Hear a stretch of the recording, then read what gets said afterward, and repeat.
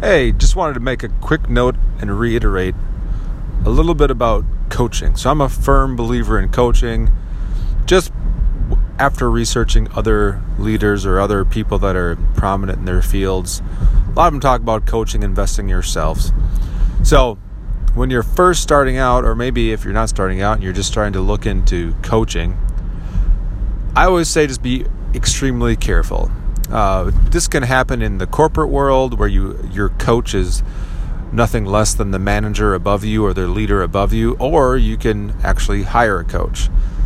Now, in my experience, I've had good leaders, but sometimes I haven't had the right leaders for my situation, right? You can have somebody that is looked as a very solid person that's had high performance in the past, but are they the right leader for you, for what your situation is, for what you're trying to accomplish?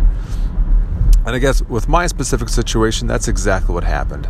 I had a solid leader, but not the right leader, not the person that had the experience that I would have needed to be successful quicker and had the right insight into what was required to be successful. So if you find yourself in that position, whether it's in the corporate world, whether it's your direct manager, or you're hiring for an individual coach, make sure that the leader you're hiring or the leader that you're working with and spending time with, which is your most valuable asset, has experience in the specific areas that you need to thrive. Because that's critical. You can have somebody that's been great, but are they the right one that is going to help you and have detailed experience into what you're trying to accomplish?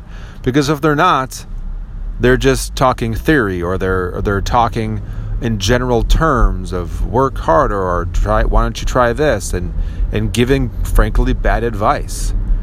And I think especially in today's world where everyone has an ebook and everyone has a course, all these things look great and they might have thousands of people subscribing to them, but is it theory or is it as the result of experience and success? Ask that question. Take care.